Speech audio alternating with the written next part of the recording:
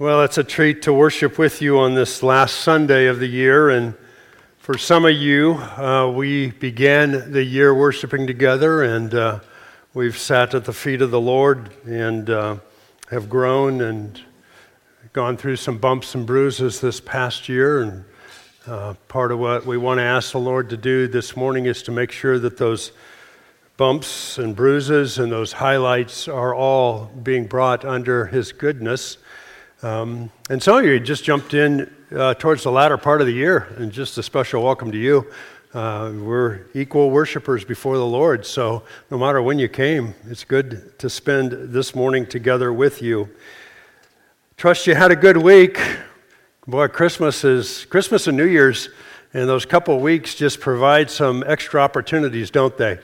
Of extra activity, extra get-togethers, and then some more downtime than a lot of us ever get any other time of the year. So hope you've enjoyed the ups and the slowness of some of these, and we'll continue to do that until you have to pick up with work or school or whatever. Some of you, I know that means tomorrow, but anyway, I just trust that you've had a good Christmas season. We had a really special time together Christmas Eve here, had a good time together Christmas morning. And the Lord is good, is He not? He is good. And boy, I don't know, I cannot be reminded of that often enough. During these days, sometimes you get weird ideas of doing something a little bit fun and creative and different. And so I was walking around in here this morning, and I got to looking at this lift over here, which we were required to put in when we did this renovation. And we pay monthly to have somebody come and inspect this. And it has yet to be used. So I thought, this morning, kids, if you want to ride the lift, or adults, we'll give you some rides. I got to admit, it's a little boring, because it's not made for kids. And but anyway, we might as well use it for something, huh? Might as well use it for something, especially since we're paying monthly. Maybe we can break something that the guy can actually fix when he comes. I don't know. So anyway, that's ridiculous. But anyway, that's part of the fun of doing things together and being together. This last Sunday of the year, we've done a couple different things over the past years. For some years, we've looked back on the year and just really kind of celebrated what the Lord did and made sure that we were settling in on the events of the year in a good, healthy way. And in other years, we've actually dedicated ourselves to the coming year. We've actually probably done that more recently. But I just felt like this morning it would be good for us to look back on 2018 and to just make sure that the experiences that we have had, we're seeing them in the goodness of God and in His loving kindness towards us. I was talking to somebody last week, and we were talking about stuff, and they said, it's just so important that we bloom where we're planted. And I thought that is the Christian life, to bloom where we're planted, to bloom because we're living in the care of a God who is always only good, gives us mercy, gives us grace, and no matter what the circumstances are, that's what He is providentially up to, is causing us to bloom so that we bear the sweet aroma of Christ in all places, all the time. But it's easy for things to settle in and cause us to wilt. And that's just not a good place to be. And so I thought it would be good to look back on this past year. So here's a very profound statement to get us going this morning. Each of us are where we are today. Each of us are where we are today, right now. We are where we are, right? Now that's important to think about because so often we think, I need to be someplace else, I want to be, no, that's irrelevant. You are, I am where I am today. What has happened this past year, what has happened in the past, I cannot go back and change. And so if we're going to bloom where we planted, it begins by recognizing I am where I am. That's the first point. We can't change the events. We cannot change the experiences. We can't change a lot of our own choices that we made in 2018. We are where we are today. And so what is key then is to blooming where we are today is making sure that we remember the things of this past year in the light of God's goodness, in the light of His loving kindness. That is crucial because if we remember things, let's say somebody sinned against you. Let's say they did it intentionally.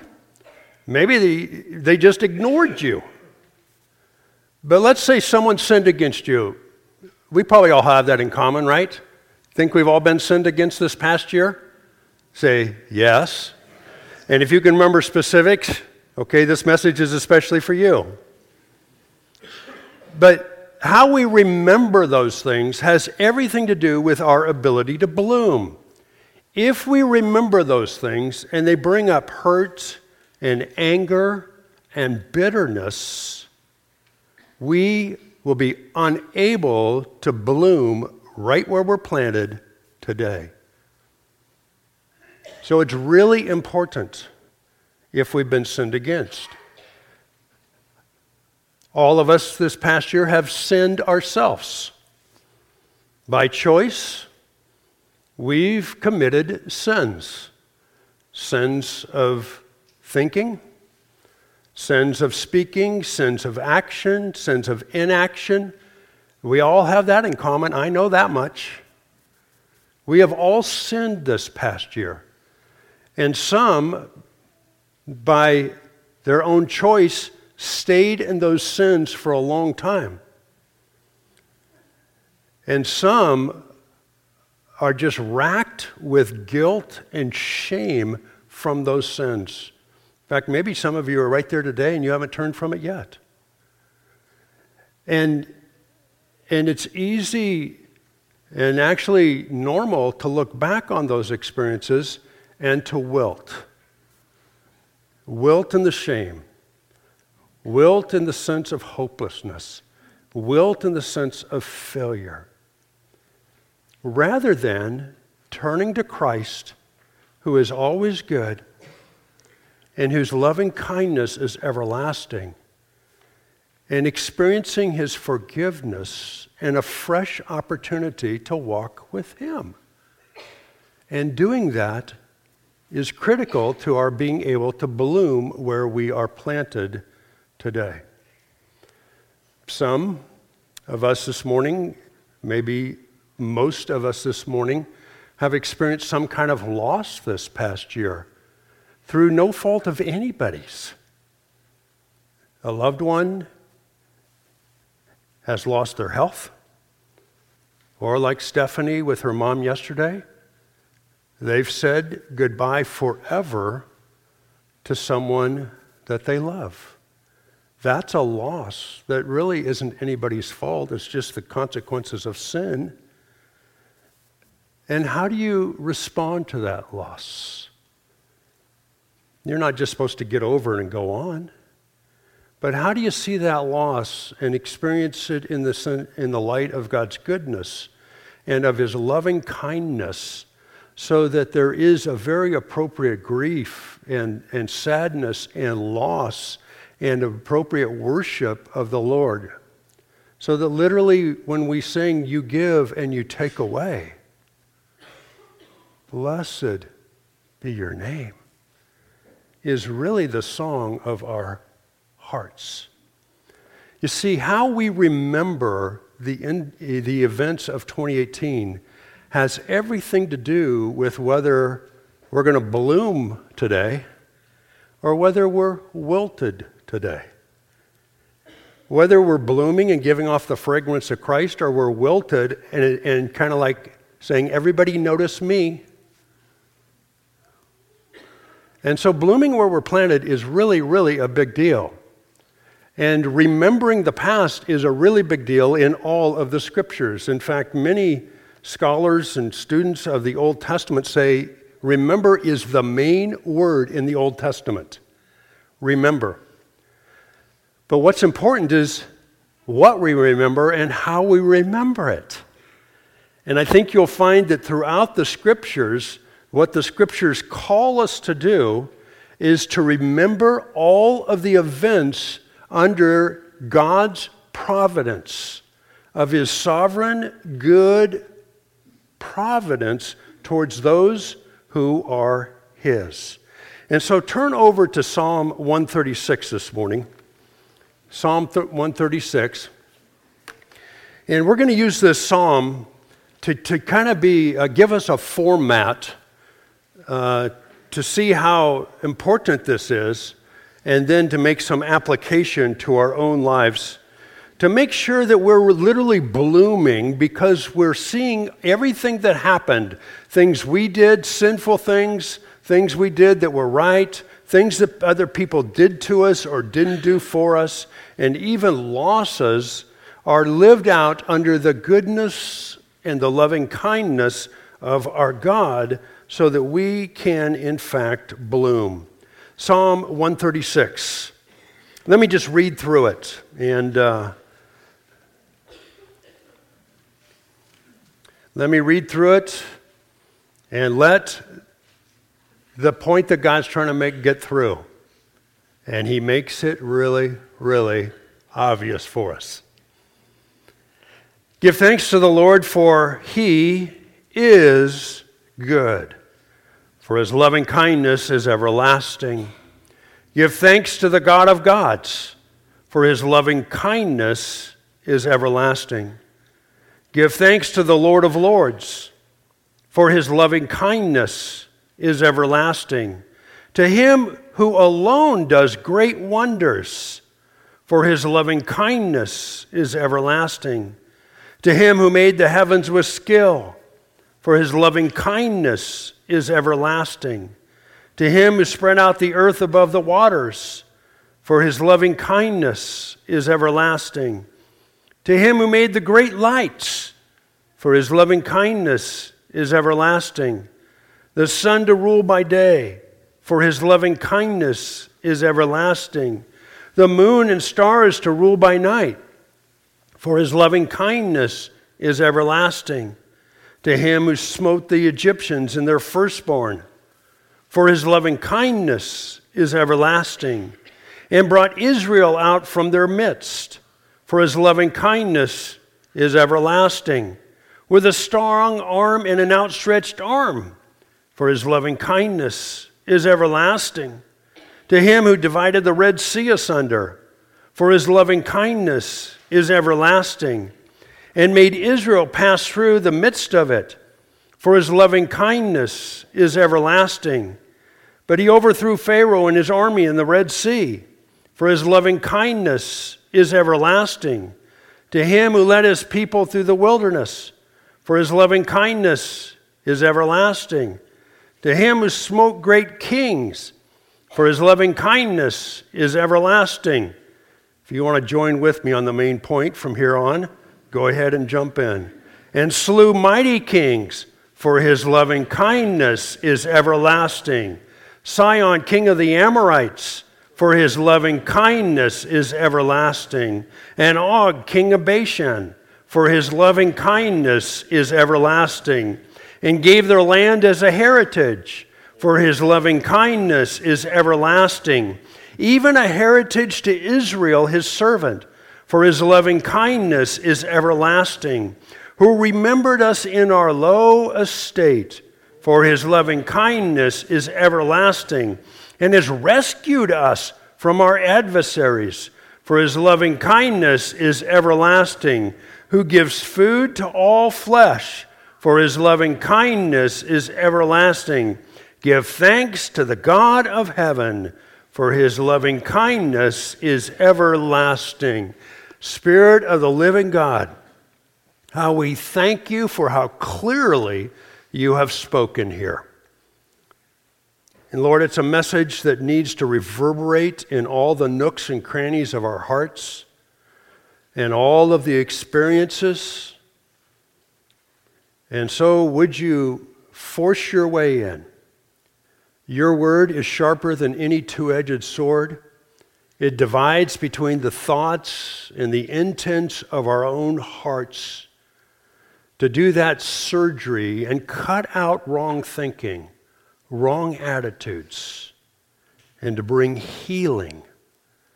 Spirit of the living God, would you bring the healing of the truth about who you are, Father, Son, and Spirit, and that your loving kindness towards us knows no limits. It is everlasting. So thank you for your presence. Thank you for your personal work in each of our lives. And it's in the name of Christ that we pray. Amen.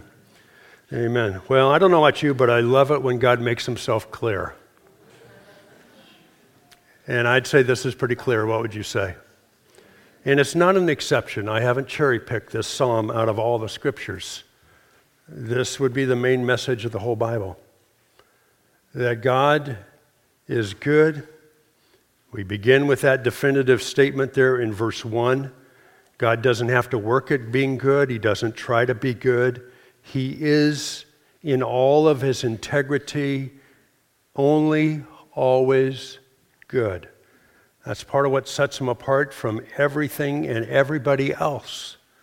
He is good. And because he is good, his loving kindness knows no limits to those who are his, to those who will respond to him, to those who will live by faith in him.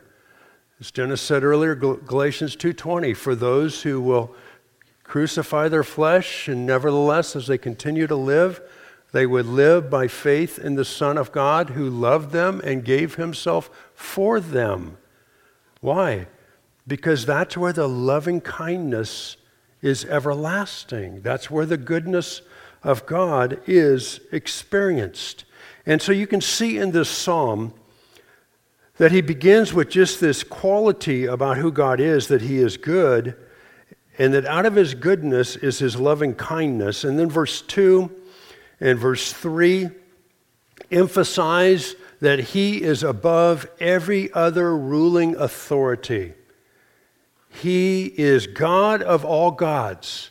Throughout history, people have created all kinds of gods, whether it's the Greek gods or the Roman gods, or every culture has some kind of gods. And this may even be a reference to the demons behind those gods. And guess what? God is God over all of those gods. And one of the uniquenesses of God being God over all those gods is that his loving kindness is everlasting. I dare you to find any other deity less than God, any other so-called God, who is known for his loving kindness being without limits. And thankfully, part of what the psalmist is getting us to say here is that God is above all those gods. So no matter what things these gods work, our God wins. His loving kindness wins. Verse 3, give thanks to the Lord of Lords. This may be a reference more to human rulers. So many human rulers think they are not accountable to anybody. They think they are the Lord, the sovereign one. And he mentions Pharaoh down here. Pharaoh was one of those. And guess what Pharaoh learned? There is a Lord above all lords. And that Lord who is above all lords is going to work his loving kindness for the sake of his people. And part of his loving kindness is to judge the wicked and to remove them and bring his people into a place of freedom in worshiping God. Verse 4, to him who alone does great wonders. So after establishing that he alone is sovereign, he alone is God, he is over all, he alone does wonders. The word wonder it's a wonderful word.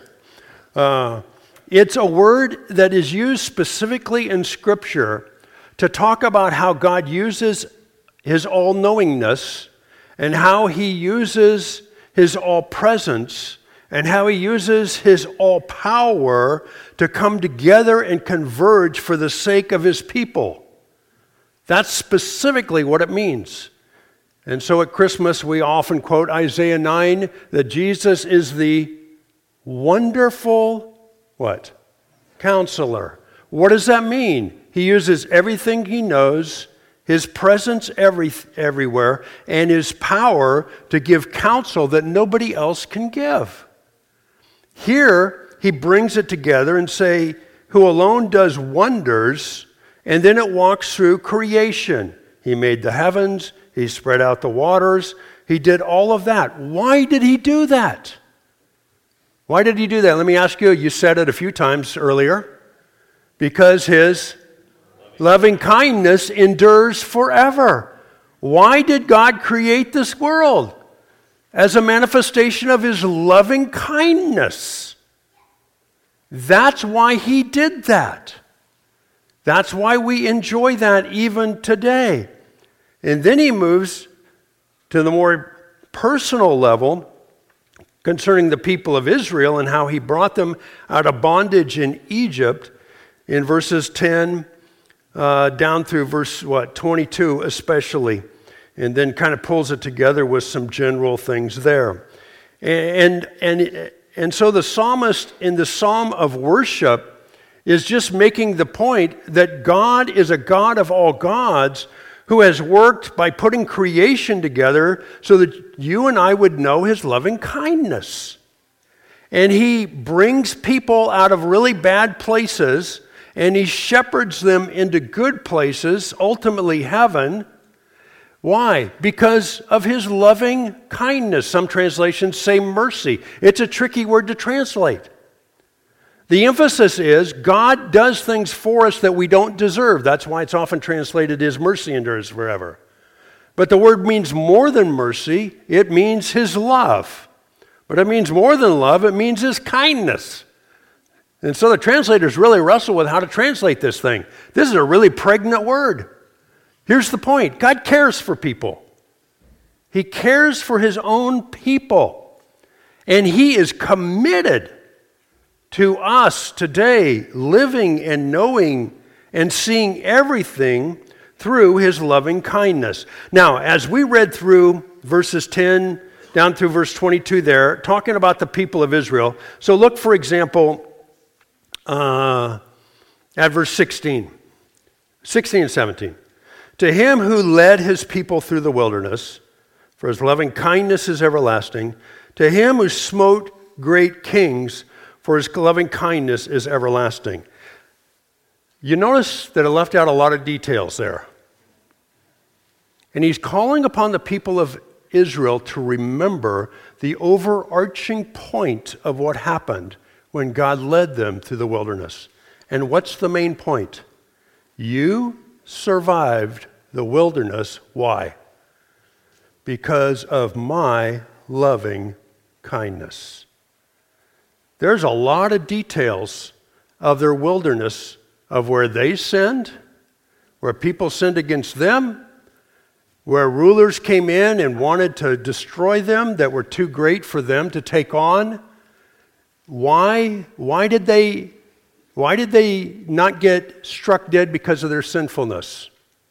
Because of the loving kindness of the Lord. Why were they protected from the sins of other people? Because of the loving kindness of the Lord. Why were they protected from military national forces that were way stronger than them? because of the loving kindness of the Lord. I thought it might be good just to dip in and see one example of this. So flip back to Numbers 21. You can keep something in 136 there if you want. Go back to Numbers 21.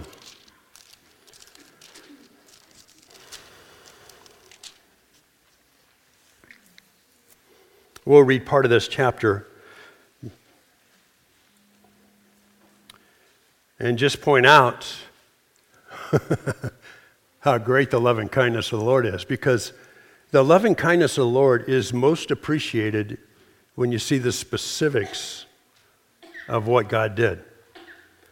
So, beginning in verse 1 of Numbers 21, when the Canaanite, the king of Arad, who lived in the Negev, heard that Israel was coming by the way of Atharim, then he fought against Israel and took some of them captive.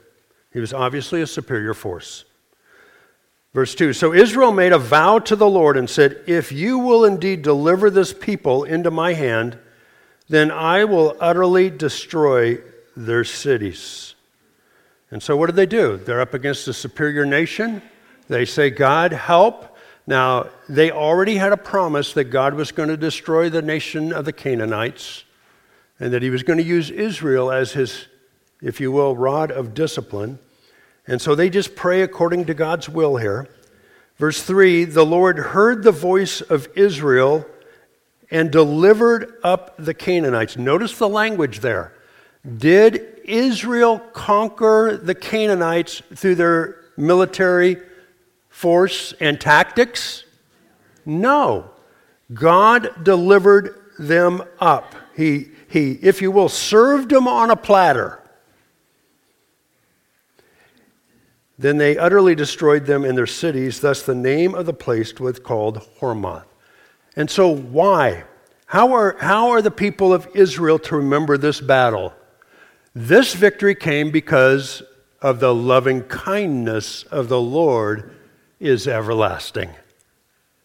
That's the way they're to remember this. They're not to say, this tactic worked, let's use that again. They're to remember the victory came because the loving kindness of the Lord did things on their behalf that they could not do on their own behalf.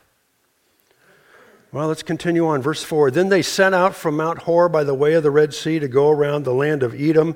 So they're coming up on the east side of the promised land, and the people became impatient because of the journey. Now let's just stop there before we read what happened. Do you ever get impatient because of the journey?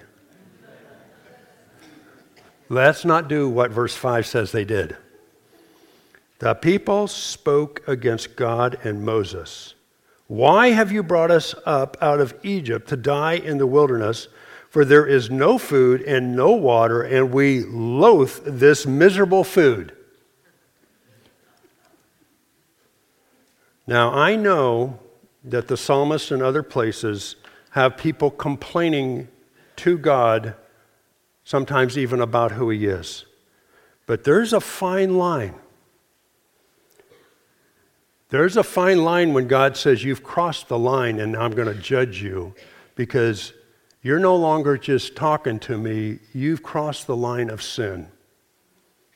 And you've sinned in your attitude. And what was their primary sin here? They really did not believe that God was treating them in a way that came out of his loving kindness, which knows no limits. They were questioning the goodness of God. They were questioning the love of God. And this most often shows up in our complaining, doesn't it? So the Lord sent fiery serpents among the people, and they bit the people so that many people of Israel died. So the people came to Moses and said, we have sinned because we have spoken against the Lord and you. Intercede with the Lord that he may remove the serpents from us. And Moses interceded for the people. I mean, one of the big turning points for all of us is to call sin, sin, and say, help. In this case, they asked Moses to intercede. Why? Because they knew that God is a forgiving God. They knew that God is great in his loving kindness. And they knew that there was the possibility that they didn't have to continue to live in fear of wondering, when's my baby going to get bit?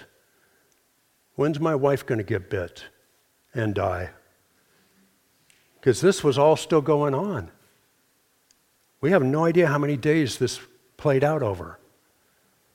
They knew that they'd put themselves in this situation under the judgment of God. They knew it was sin, but they also were hoping in this character of God called his loving kindness. And so the Lord said to Moses, verse 8, make a fiery serpent and set it on a standard, and it shall come about that everyone who is bitten, when he looks at it, he will live.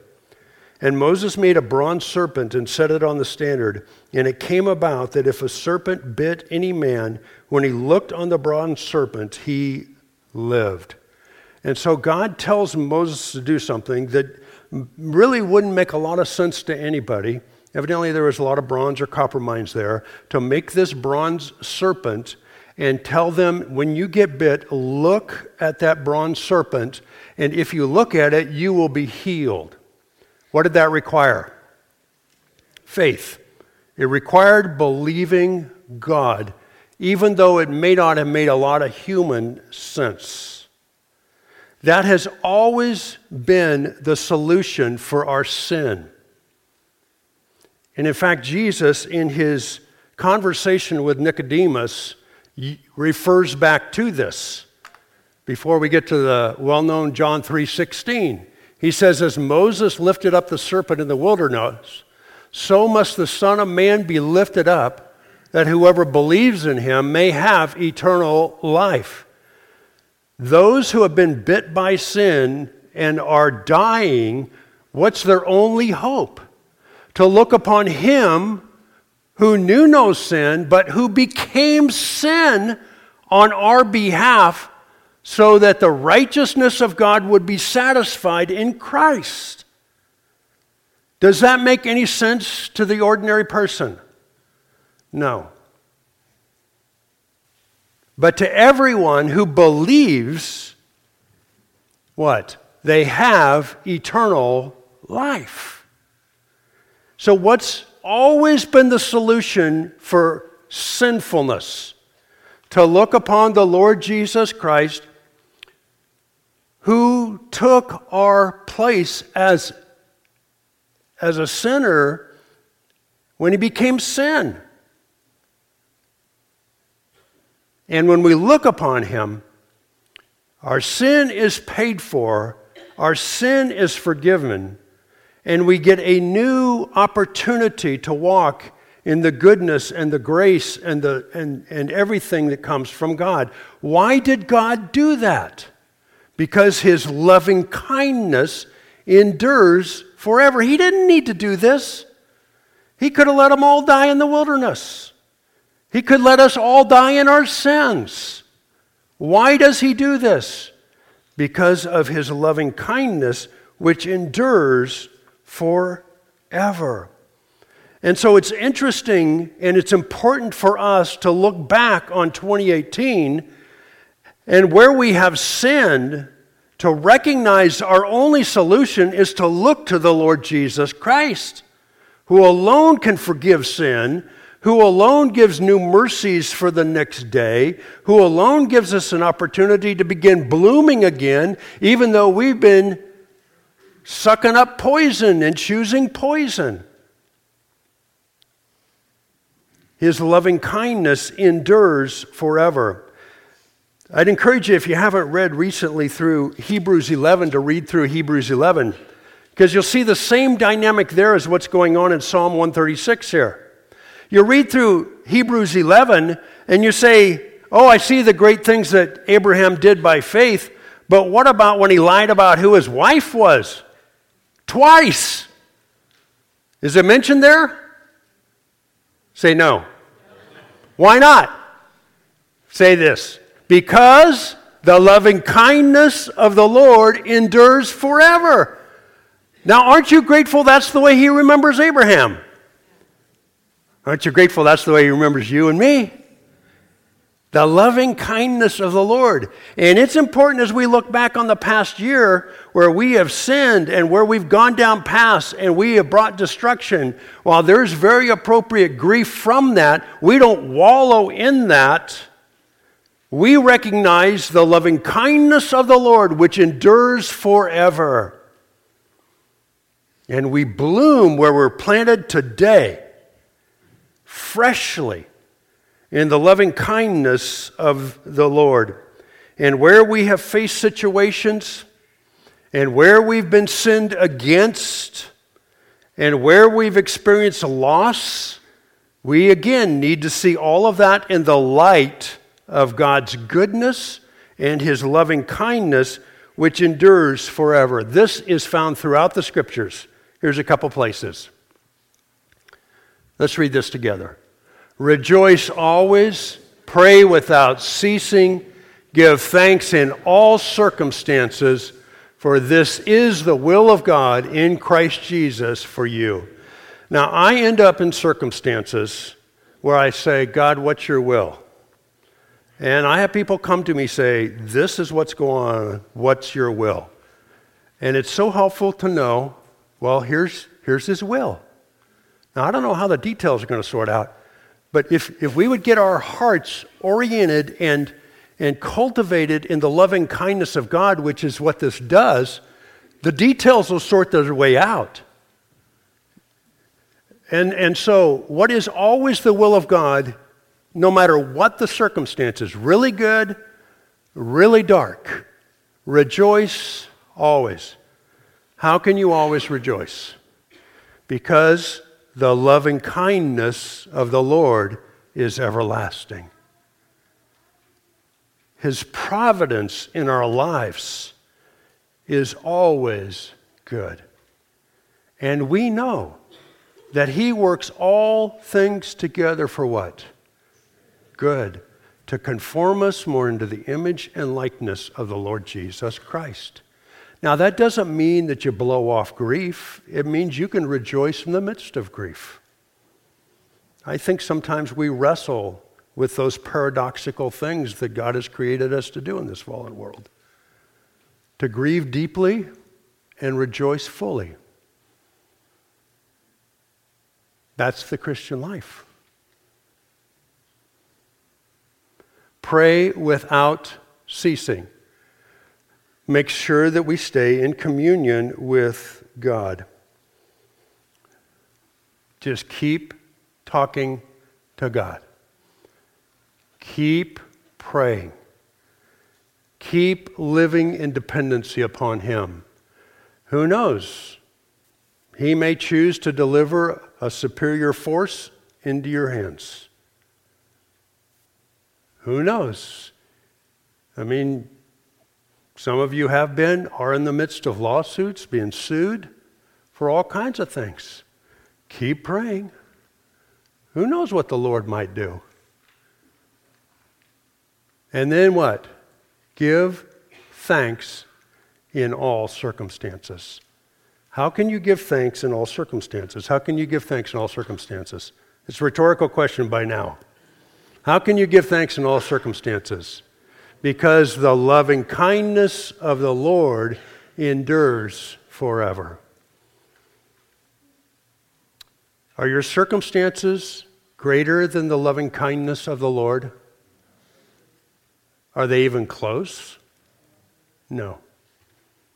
No. No. And this is so important for us to remember, and I didn't spend the time doing it before the service, but during the service, I was just writing down the songs that we sang, and all these songs are intended, that we sang this morning, and probably every morning, are intended to help us see life and bloom where we're planted by reiterating these truths to us. He gives and takes away. And what did we say? Blessed be His name. Now, how can we sing that? Because, that's a rhetorical question, because His loving kindness endures forever. That's how we can sing that. As Paul would say in Romans 8, he who gave you the Lord Jesus Christ will freely give you all things. What can separate you from the love of God? Can any circumstances? Can Satan? Can you yourself separate you from the love of God? No. No. Behold our God. None compares to him. Are you broken by the weight of your sin? Leave behind your regret and shame and come to the altar. The Father's arms are opened wide. Know the forgiveness of Christ. Now, I know I butchered the songs because I don't remember songs very well, and I couldn't write as fast as you all were singing. But we have reiterated all of these things this morning. Why? So that we will bloom where we're planted. So that we will see all events, our own sinfulness, people's sin against us, and the things that just happen in life, the losses, will be seen in the light of God's loving kindness. Andrew Murray, who was a South African pastor in the 1800s, said this, "In times of trouble, say, first, he brought me here. It is by his will I am in this straight place." That's kind of an old English word. Literally, it means narrow place of constriction, place that we feel stuck in. I am in this straight place. In that I will rest. Next, he will keep me here in his love and give me the grace in this trial to behave as his child. Then he says, he will make the trial a blessing, teaching me lessons he intends me to learn, and working in me the grace he means to bestow. That's exactly what the Lord said to the Apostle Paul concerning his thorn in the flesh, isn't it? Last say, in his good time, he can bring me out again. How and when? He knows. And so he summarizes it by saying, I am here by God's appointment, in his keeping, under his training, until his time. So grateful for men like Andrew Murray, who helped put feet to the scriptures. You probably heard, I know I mentioned it a few weeks ago, of the Chinese pastor in Chengdu, who the Chinese authorities came in and arrested him, 100 people in his church. And that Chinese pastor has not been heard from since. But he had written up a declaration of his faithful disobedience. He called it his 95 Theses. And I'd encourage you to read that if you can. But in that is a paragraph. I'll include it in the under 4 this week. But he had this, and he'd written this up, and he says, if I'm not heard from for 48 hours, publish this. And in this is this one paragraph. If God decides to persecute the church by the Chinese Communist regiment, to help more Chinese despair, and thus to know Jesus and to constantly cultivate and build his own church, I am very happy to obey God's arrangement, because his arrangement is always loving and beautiful. That's from a man who understands what the Chinese government does to people. But how does he see it? He sees it under what? The loving kindness of God, which is greater and endures forever. So I want to ask you to take out your sermon notes, and on the back,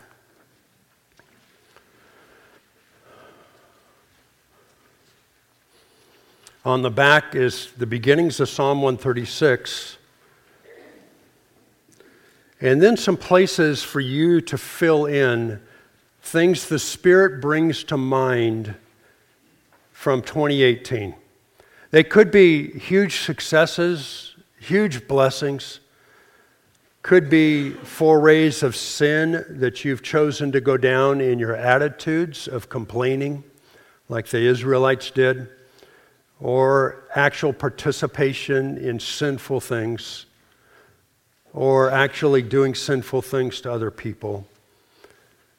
And you've repented of those, and you've looked upon Christ, and you've returned.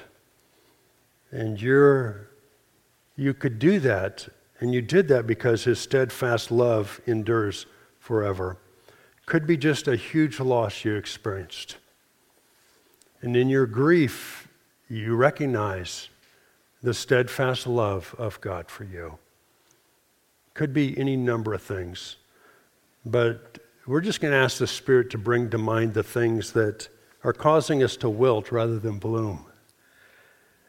And we want to use this next few minutes just to bring those things under the light of the loving kindness of the Lord, and let that light of the loving kindness of the Lord perk us up, so to speak, and cause us to move from those who are wilting to those who are blooming, because we are where we are today because of God.